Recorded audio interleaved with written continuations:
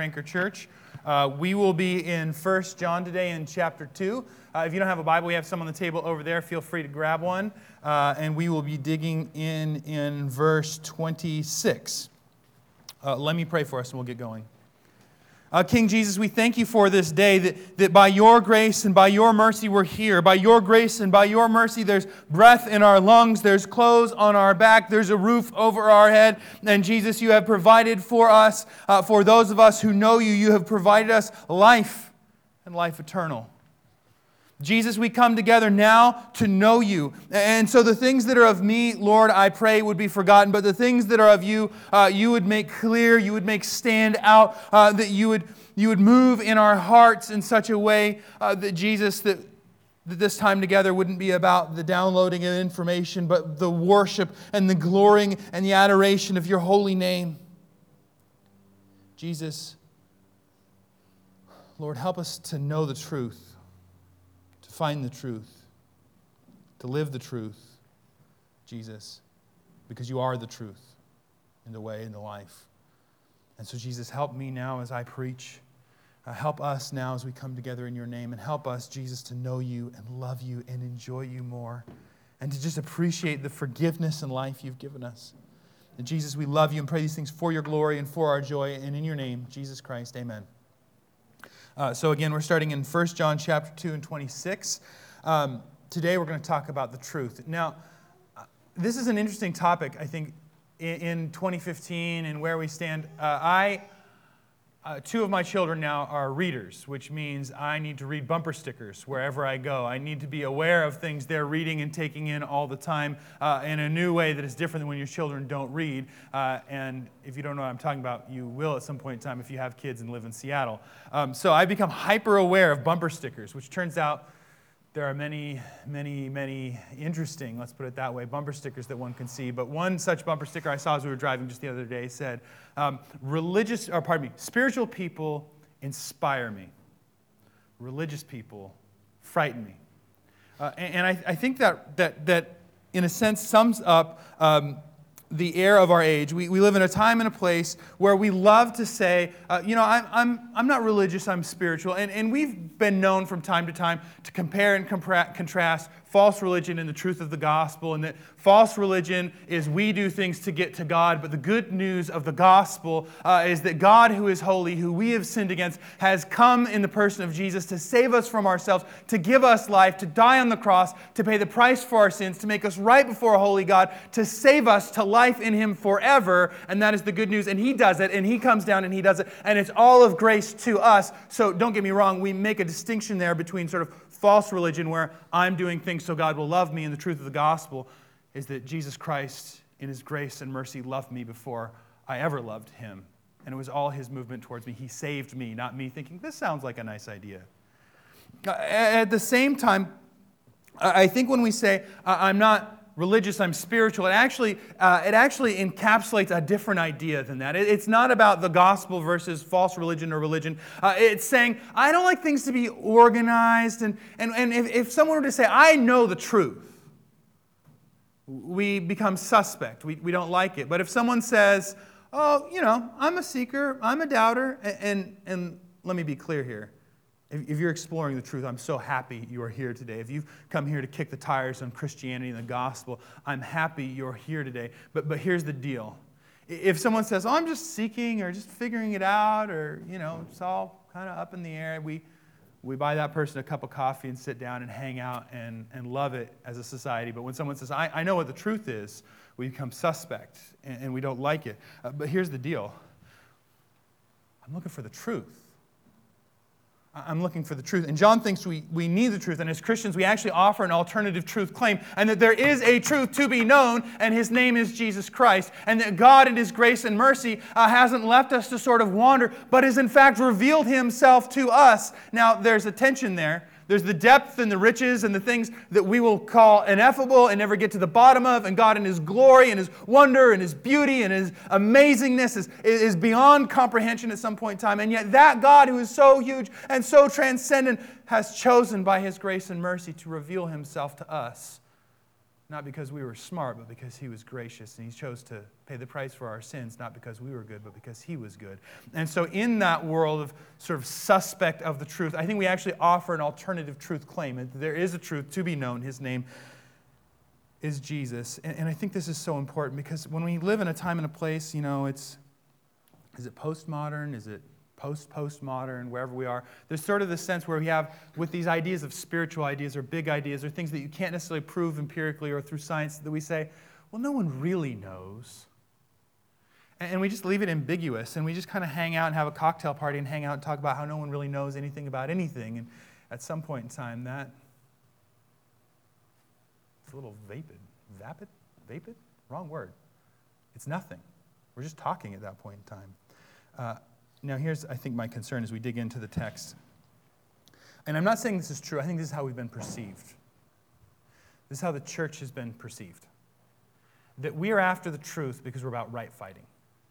We're about proving our point and being righter than other people. The truth of the gospel is right. It is the truth. The truth of Jesus is the truth. I will say that gladly. I will hold to that firmly. But the reason we love the truth, the reason we want people to know Jesus, the reason we advocate and protect and guard the truth of Jesus is not so that we can be more right, but because we know it is the truth, and this is the truth that sets us free. This is the truth that gives us life. This is the truth that gives us joy. This is the truth that gives you, if you do not know Him, an actual, real relationship with the God of the universe through Jesus Christ. So all of a sudden, the reason we fight for that truth, the reason we want to proclaim that truth, is not just so that we can be right, but because God is awesome and we want God to be known. Let's go ahead and dig in. Verse 26, chapter 2. I'm working on it. I do the verse backwards every time. It's 1 John chapter 2, verse 26. And he says this. Oh, pardon me. 3 things we're going to look at today. 3 things I think John is going to show us today. Number 1, why we need the truth. So why do we need the truth? Number 2, how do we know the truth? And number 3, what do we do with the truth? Okay, so number 1, why do we need the truth? Verse 26, I write these things to you about those who are trying to deceive you. Because there is truth and there is error.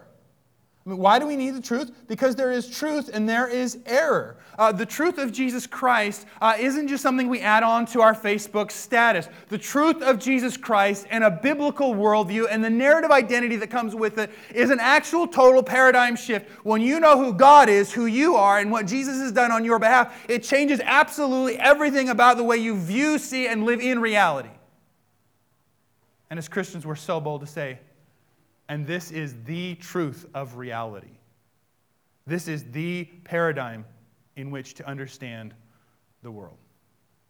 Through the person, the life, the death, the resurrection of Jesus Christ. Through His cross, through the resurrection of the dead, through His return, through these things, these realities of Jesus. This is the actual way to understand reality.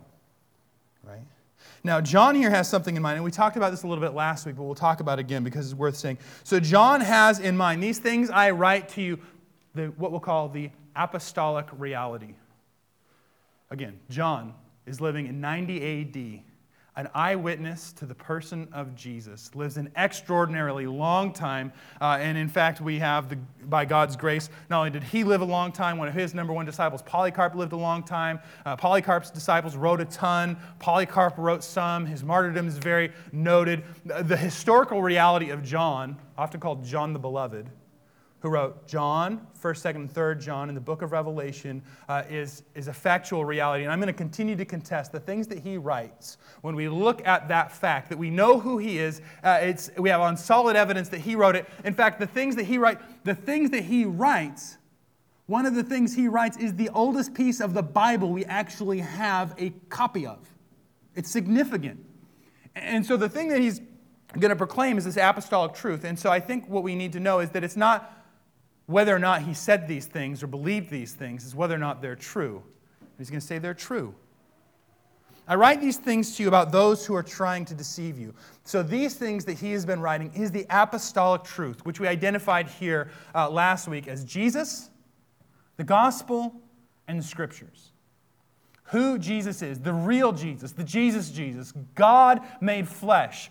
God himself who entered into human history, who set aside his divine rights from the plan that he made with the Father before the foundations of the earth to save people who wronged the Lord of the universe, who lived in opposition to God. Jesus Christ himself crossed the gap that you and I made in our wrongdoing, in our right things for the wrong reasons, everything we've ever done so that someone would throw us a parade, every kind thing we've ever done so someone would like us, every wrong thing, wiling out, nasty thing we've done to God or others, everything we've chosen, every right thing we've chosen not to do, every shred of idolatry we've ever lived, where we've taken the place that God belongs in the center of the universe and we've put something other than him, job, success, whatever, money, whatever goes in that spot, and made that God.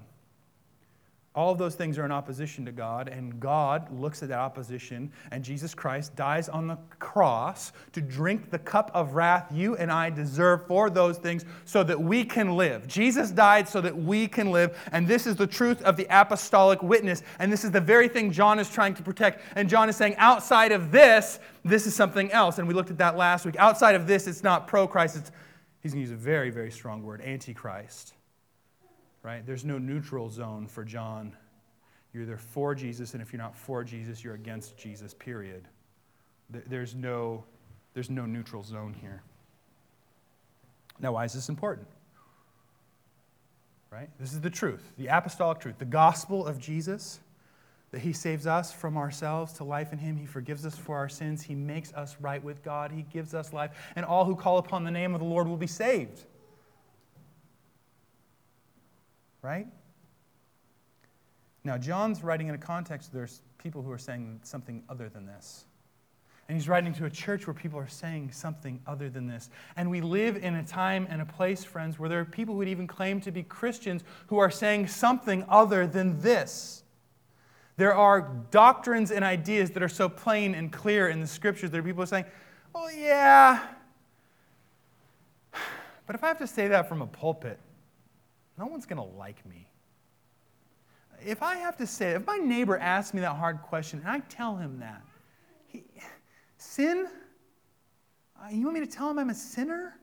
That well, I can tell him I'm a sinner, but then I shouldn't probably tell him he's a sinner or he's done anything wrong to God or anyone else.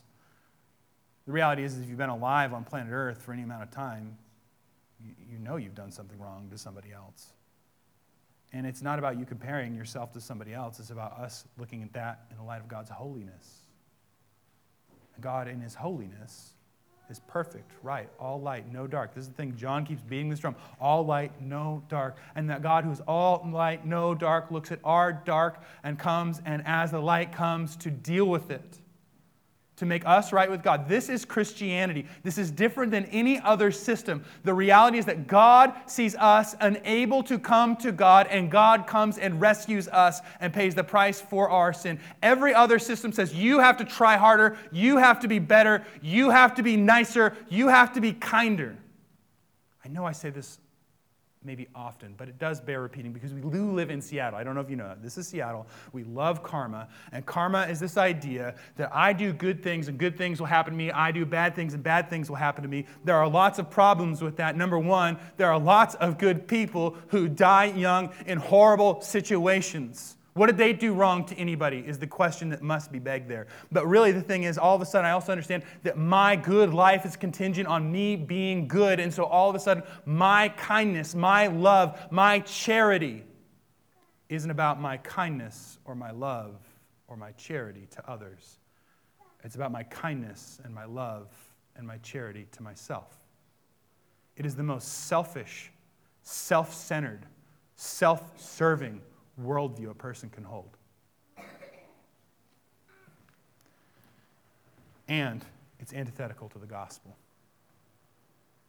The gospel is that I'm wrong and Jesus is right and Jesus saves me.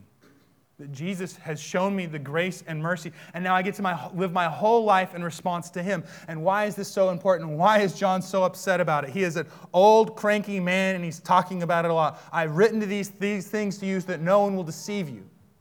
Well, what are they trying to deceive him with? Probably two things. On one side, we have Judaizers, and on one side, we have Platonists. Plato, not the stuff that you make and squeeze out of the thing. Though that is fun. And it turns out it's very relaxing as a grown-up when you're sitting with your kids, squeezing the Play-Doh out of the thing. Like, this is good. This is very kind. Not that Plato. Plato, the Greek philosopher, and really what we're talking about are Gnostics or hyper-spirituals. Now, this is worth saying because he's trying to have this apostolic truth because we have a creedal faith. That our faith isn't just about the things that you do, but that is what is in the minds of the Judaizers. The Judaizers are people who come out of the Jewish tradition. Now, mind you, there's a lot of different kinds of people and a lot of different kinds of traditions at this point in time, but there are a lot of people who have sort of this pharisaical bent that says, yes, Jesus died for my sins, but I must do these nice things so that God will love me. I must follow these rules so that God will love me. I must do these things so that God will be gracious and kind to me. And if I do these things, He will be gracious and kind to me. What's the problem? This is Jesus plus. Yes, the Lord of the universe died on a cross, bled out and died, cleansed me from all my sin and made me right with Him. But I must follow these rules, which Jesus, of course, actually abolished. And so he has beef there. He wants them to know, no. It's all Jesus. In fact, it's only Jesus. And if it's anything but Jesus, it's Jesus plus something else. Again, this is antithetical to the gospel. Nothing can forgive you for your sins and make you right with God but Jesus. And the amazing, liberating, freeing reality of this is now I get to live this whole life running after Jesus, not so that Jesus will love me, but because He has loved me. John wants to protect this truth diligently and desperately for their joy and for God's glory and for the truth of who Jesus is. Because this is the truth of who Jesus is. On the other side, we have the Gnostics. So they don't really like that Jesus was a person. They like the idea, and if we're being very technically correct, they're probably proto-Gnostics, and the Gnostic movement doesn't really come full force until the next century, but they have these ideas.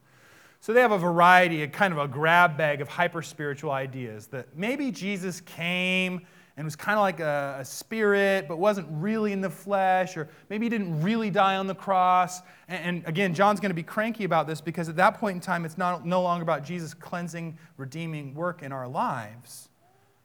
It's actually about us. They tend to have this vibe of body is bad, spirit is good, creation is bad, heaven is good. So much so that by the time Gnosticism comes on full blown, they're going to say the God of the Bible or the God of the Jews couldn't possibly be the real God because He made the physical world. And therefore He must be evil because this is where all the evil stuff is. And the reality of the Bible is that God's into both, right? That's why He's going to redeem this creation, body and spirit. Okay, let me keep going. But then he says this. So why do we need the truth? Because it's the truth. We don't want to spend the rest of our lives walking around in some made-up fog, or really some fog we made up for ourselves, because that's really what these other guys are doing, right? Verse 27. But the anointing that you have received from Him abides in you, and you have no need that anyone should teach you. But as His anointing teaches you about everything and is true, and is no lie, just as it has taught you. I love the ESV. It's my favorite Bible. If you have a Bible you got from us, it's an ESV. One of my big beefs with the ESV. There are other good Bibles. I like the Holman. I like the NASB, if you don't want to be able to understand what it's saying most of the time and have lots of italics. One of the things, and this is most proper English, but they don't capitalize the personal or the masculine pronoun he. It's lowercase. This he is God here. Usually in other Bibles they have that uppercase, so like the Holman, right? So I want you to hear this, right? This is one of those spots where we got to slow down and read what the text says. This is what it says about Christianity. This is the truth of Christianity. But the anointing that you have received from Him. He talks about this anointing a few verses up, and we looked at it last week. It comes from the Holy One, capital H, capital O, Holy One. And I think sometimes John, I think it's probably the Holy Spirit, but I also think sometimes John is being ambiguous with members of the Trinity. Because if we're not careful, we can do one of two things. We either talk about God so much as one that we miss the fact that God is three, or we talk about Him so much as three that it almost sounds like three distinct entities where we know that God is one and God is three, and this is the truth of the Trinity, that God is one and God is three. But so here he is, this is from God. This is what we understand, this anointing, this life we have in Jesus. Christianity is not a spiritual IQ test. Christianity is not you making the best option, taking the best option. The reality of the gospel of Jesus Christ is that God reveals himself to us and we receive Jesus. Oh, if it was about us being smart, or if it was about us even just being able to give people enough information. We live in 2015. It's the information time. If we could just give people enough information, they wouldn't smoke anymore. What's the problem with that? You give them all the information, they still smoke. So then our answer is we tax everyone so much that they can't smoke anymore because they can't afford it. But that is a different topic for a different day. That's at least Seattle. Seattle's, our option is usually punishment. You want to ride you don't want to ride the bus? Take away the parking spots. Take the parking spots away. You're grounded from driving. You must ride the bus. But I digress.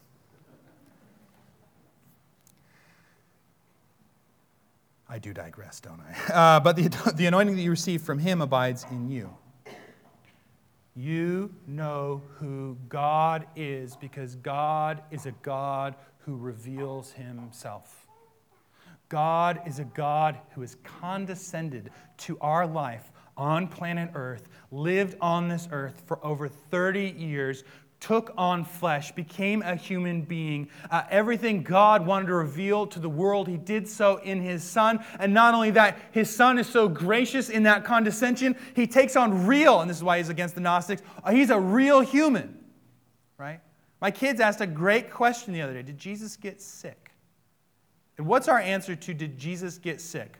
This is where I put an asterisk and say, well, son, the Bible doesn't tell us if Jesus got sick, but I can assume because he has a real human body, he actually gets sick. He was tempted in every way, and maybe more importantly, he was tempted in every way but knew no sin.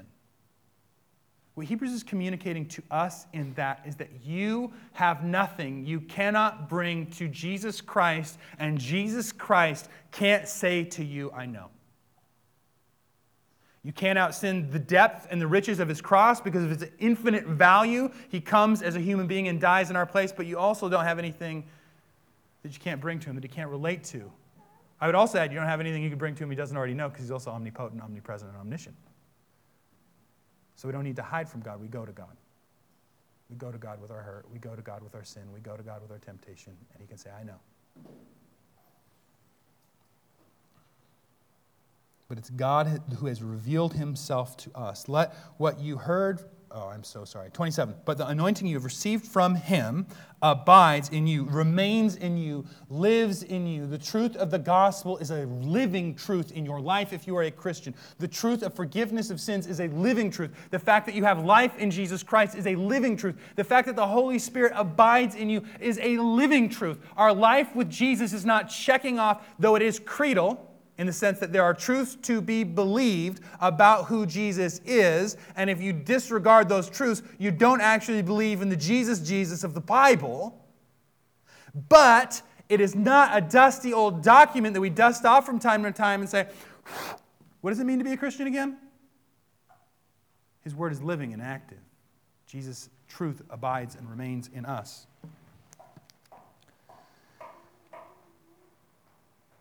So how do we know the truth? God reveals the truth to us. That's significant. It's not an investigation. You didn't find some scroll in the desert. God has revealed the truth to you if you are a Christian. And if you are here today and you don't know who Jesus is, this is the truth of who he is. He's sovereignly brought you here today so that you would hear it, you would know it, and you would receive it. Yeah. But as his anointing teaches you about everything and is true and is no lie, the truth of who Jesus is, the truth and there is no lie. Again, John's saying there's the truth of Jesus and there's everything else.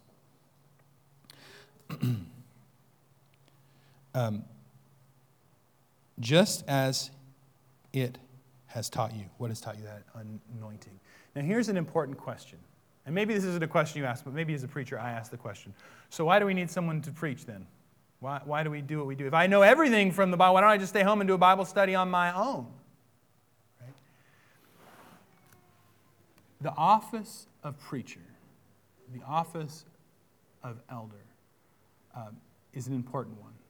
We believe in the truth and the proclaiming and preaching of the truth. And in fact, if you look at the Bible's full of preaching. Jesus wasn't just a preacher. Moses was a preacher. The prophets are preachers. All his disciples are preachers. Paul's a preacher. Peter's a preacher. There's preaching, where we open up this truth and I say, Jesus saves sinners from death to life. God is holy. But the reality is, if the thing that I say from God's Word leaves my mouth and hits your heart, it's not because I am eloquent, special, or specially gifted. It's because of the God of the universe, in His grace and mercy, takes the eternal truth that He is so merciful, allow me to even speak as just a normal, old, sinful human being, allows me to say the truth of who Jesus is. It hits your heart in reality. That is the work of God, not of men. That is the work of His grace and mercy. And this is one of the chosen ways He's chosen to operate in His church, is the opening of God's Word and the proclaiming of it. But if He has taught me anything, and if you are receiving anything from it, it's not because I'm eloquent. It's not because I have education. It's not because I have training. It's because God is at work in our midst, and this is one of His chosen instruments to teach His people by His grace and mercy. Which means what? Just a guy. A guy who has this job at this moment, in this time, on this place, 2015, on June 6th. It's my weight and my job, and it's weight. It's weight on Saturday night to say, okay, I'm going to open up God's Word and say, this is what God says. Being careful and clear and winsome and grace-filled. But at the end of the day, I could stand up here and I could just go. Nothing's going to happen in you and in your life if the Holy Spirit doesn't do it. This is God's chosen instrument. This is His means of grace, but it's God's movement. And the reality is you need to know you, Christian, have full access to God. That when you open your Bible, nothing less magical happens to you than when I open mine. Because it's not magic. It's God and His presence moving in your life and in your heart to reveal to you His Word and His truth. So why would He say then you need no one to teach you, right? Because I could just skip over that and we could just have lunch and that'd be fine. But He says you have no one to teach you. Or the scripture reading for today, the quote, it's from Hebrews, where Hebrews quotes Jeremiah 31 through 34. It says, you don't need anyone to teach you because everyone's going to know. Well, one, I think that's looking forward to now and also into the future when people just know God, who are with God forever. Excuse me. I think he's got in mind the apostolic teaching. He's got the basics of what it means to be a Christian in mind. He's got this creedal truth that Jesus is who He says He is, this is who God is, this is who you are. The basics that you need to be put in the water, to be baptized into the faith, to be a Christian. As Christians, that's not secret. There's not like levels, right? There's depth, man. You want to get into the depth of theological study. You want to get into ecclesiology and what the church is and who God is and who Jesus is and what the Spirit does and what this means about that, and different studies about different words in the Old Testament and the New Testament, biblical studies and biblical archaeology. You can go and go and go and go. But we need to know the point of going and going and going and going is not so that we would have more information, but that we would love Jesus more and help other people love Jesus more. You don't need me. You need no one to teach you. You don't need me. This is not a codependent relationship. You don't need me. This is a gift. It's God's mercy to us. I love hearing preaching, but what we need more than anything is Jesus. And everything else is a wonderful gift. We've been given the church, we've been given community, we've been given the Word, we've been given life, we've been given all these things, and it's God's movement in and through those things for us. How do we know the truth? Again, how do we know the truth? 27, I'm going to read it again. But the anointing that you received from him abides in you, and you have no need that anyone should teach you. But as his anointing teaches you about everything and is true and is no lie, just as he has taught you. How do we know the truth? Jesus. Jesus is how we know the truth. He's given us his word. He's revealed the truth to us. Now what do we do with it? Comma, abide in him. Verse 28. And now, little children, abide in him. That's John's concern, right? You read John's gospel. He's all over there, right? Abide in him. And now, little children, abide in him, so that when he appears, we may have confidence, not shrink from him in shame at his coming. If you know that he is righteous, you may be sure that everyone who practices righteousness has been born of him. How? What do we do with the truth? We remain in the truth. We live in the truth. And not only just live in the truth, we live with Jesus. We remain with Jesus. Our life is about Jesus. Our life, again, is not about checking off some beliefs, but our life is living in the power of Jesus Christ, the grace of mercy of Jesus Christ, and living in this new and wonderful relationship as a Christian that you have with Jesus. Romans 8 is really clear. You are indwelt by the Holy Spirit, the presence of God, if you are a Christian. The magnitude and the depth of that never ceases to blow my mind. What do we do with the truth? We live with God with the truth. God has revealed himself to us so that we would have life as blood-bought sinners, saints, forgiven for our sins with Jesus forever.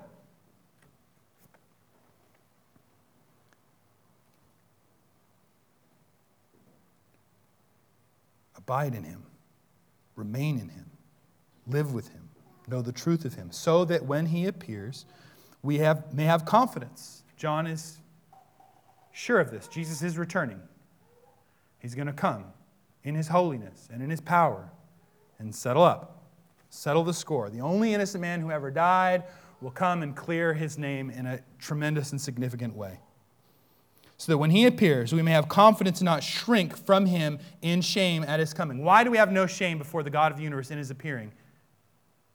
He's holy, and everyone worldwide is going to comprehend the holiness, rightness, sacredness, specialness, wonderfulness, lightness of the God of the universe.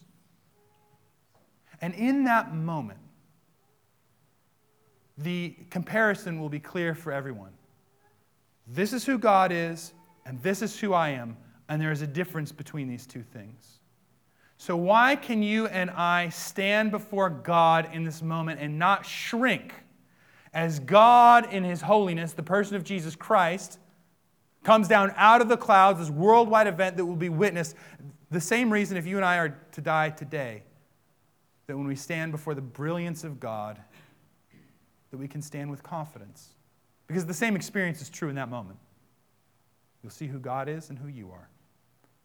And we won't say, but Jesus, I stayed up late to try and make sure that I had all the participles correctly in my sermon, and I tried to make the outline good, and I tried really hard, so I did a good job on the sermon on Sunday. I think I did a good job, Jesus. What do you think? Can you let me into heaven? Can you let me into your presence? Can you let me be with you forever? Because I tried really, really, really hard for you. It's not the answer. The answer is, I'm a sinner saved by grace. I don't need to be afraid of Jesus because Jesus has done everything to make me right with him. He has forgiven me for my sins. He has given me life, and I now live my life in a worshipful response to who he is. So my answer when Jesus comes as to why I can be in his presence, and your answer if you are a Christian, Jesus. Jesus, he is the King of me. There's a reason little kids sing these songs, because they're important. Why can I stand in his presence? Not because of anything that I've done, because everything that he has done. Because I stand in the shadow of the cross and say, I'm forgiven, I'm loved. You loved me before I loved you. You are awesome, God, great and merciful, and you are my God, and I am your son because of you, because of everything you've done, because you've made me right in the wake of your holiness. And if you're a Christian, that's true of you. You cannot earn God's love. And I cannot say that enough. We don't get a report card. We get Jesus. Report card, FFFFF, stamp, Jesus. And it's not just that He's forgiven you for all the stuff you did before you met Him, and now you need to try really, really, really, really hard to keep Him happy, but that He, in His sovereignty and in His grace, drank the cup of wrath for all of your sins to make you completely right with God, to absorb that by His grace and mercy so that you stand confident before God in all things. This empowers us to repent. Of course I can say sorry because I'm already forgiven. Of course I can turn to Jesus for my sin because He's already paid the price. He's already liberated me. He's already made me free. So why then? Why can I stand? Confidence and not shrink from Him in shame at His coming?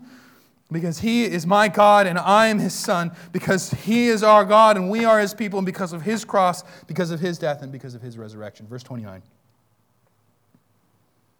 If you know that He is righteous, you may be sure that everyone who practices righteousness has been born of Him. John didn't write in English, it turns out, because that's not really how you would say that. They did a very good job of capturing what he's saying. But if you know that He is righteous, who knows that Jesus is righteous? Who stands and says, Jesus is holy, right, perfect, and pure? Jesus is righteous God who became a man, who died, an innocent man who died the death that other people deserve, but not Him. He is righteous because He's not a liar. He said He would raise from the dead, and He did.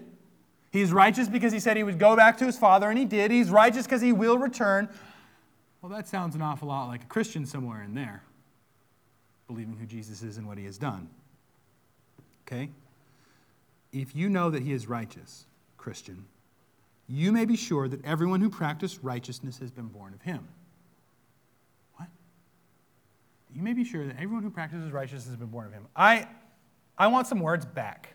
I want some things back. I want some Christian things back. One of those things is the word born again. We've had to pretty much ditch that one because it doesn't mean a lot because of some surveys the Pew Group started taking in the 70s. Born again. I live in Alabama. Check. Well, many, many brothers and sisters live in the great state of Alabama. But just because you live in the great state of Alabama does not make you a born-again believer in the Lord Jesus Christ. I have no issue with the state of Alabama, just for the record, or any other state for that matter, if any of my other comments seem as such. No problem with Alabama. But because I was born in America does not make me a Christian. My passport's not what makes me a Christian. The blood of Jesus Christ is what makes me a Christian. His redemptive work in my life makes me a Christian. So what is he saying here? If you know who Jesus is, you can identify His people. What? Really? Yeah. There are people who confess with their lips and believe in their heart that Jesus is Lord. There's no anonymous Christian. There's no, well, he's a really, really nice person some of the time. It's Jesus in our life. Now, what do we do with this truth? We live, we abide, we remain. We live in this life that's born of Him. I think it comes down to three things. This born of Him reality, born again reality. There's appropriation, there's implication, there's application. The appropriation is that we believe. We believe the truth of Jesus and who He is. We own it for ourselves. Paul's going to say that in, lost my reference. Paul is going to say that in one of his letters. He's going to say my gospel. And John Stott was really clear to point out that maybe even pastors more than anybody need to appropriate the reality of the gospel. It's not about our religious performance, but about who Jesus is and what He has done. It's the gospel, but it's your gospel, and it's my gospel, and we appropriate that gospel. Right? There's the implication. We live as born-again people in a born-again reality. We're changed. And sometimes, man, I've walked with people in even our own community where that change is so minor and so incremental and so touch and go. You're sitting with a guy again and again and again, and yet God is at work. God is at work. They're turning from their sin and they're turning to Jesus. And yeah, maybe there is a lot of tears. Maybe there is a lot of walking, and maybe it is very, very, very incremental. And sometimes in our own faith, in our own sanctification, man, the change can feel incremental. I'm dealing with this again, and it takes years and years and years to say, well, yeah, the change was incremental in the last 5, 10 years, but there was change. Because God is good and He is gracious. So there's the implication. There's our new state and there's living it out. But then there's the application. It's the gospel beginning to work its way out, squish its way out into all the different parts of our life. This is our life lived in response to who Jesus is and what He has done. It's our life as a living sacrifice. This is all about worship. This is who God is in Jesus and me living my life in the wake of that reality and that reality being changed. What do I mean by that? Well, it means I don't forgive people because I'm a nice person. I don't forgive people because I'm a Christian. They're supposed to forgive. I forgive people because I know that I've been so forgiven in the Lord Jesus Christ. I don't bless people so I can get some karma points. I bless people because I've been overly and abundantly blessed in Jesus Christ. And I could go on and on and on and on. But everything comes back down to that response. I worship Jesus and respond to Him because He's beautiful, glorious, and wonderful. I tell the truth because Jesus is the truth and in Him is no lie. So I live my life as an honest person because Jesus is the truth. I've received the truth from Him and I live it out. And we go on and on and on. And it's that born-again life being walked out as we remain in Him, as we abide in Him.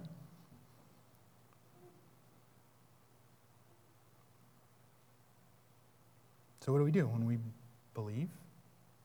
We're born again. Radical transformation. And that's why, not Josephus, John chapter 3, I lost the Pharisee's name. Where'd it go? Oh, well, he asked Jesus the dumb question when Jesus says, you need to be born again. He says, can I be born again? My mom is old, and I'm a grown man. Jesus says, you don't get it. Right? But it's radical. It's radical.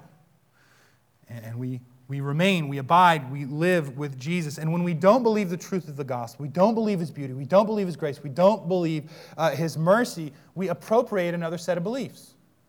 We find something else to believe. We find something else to hang our hat on. And that has implications.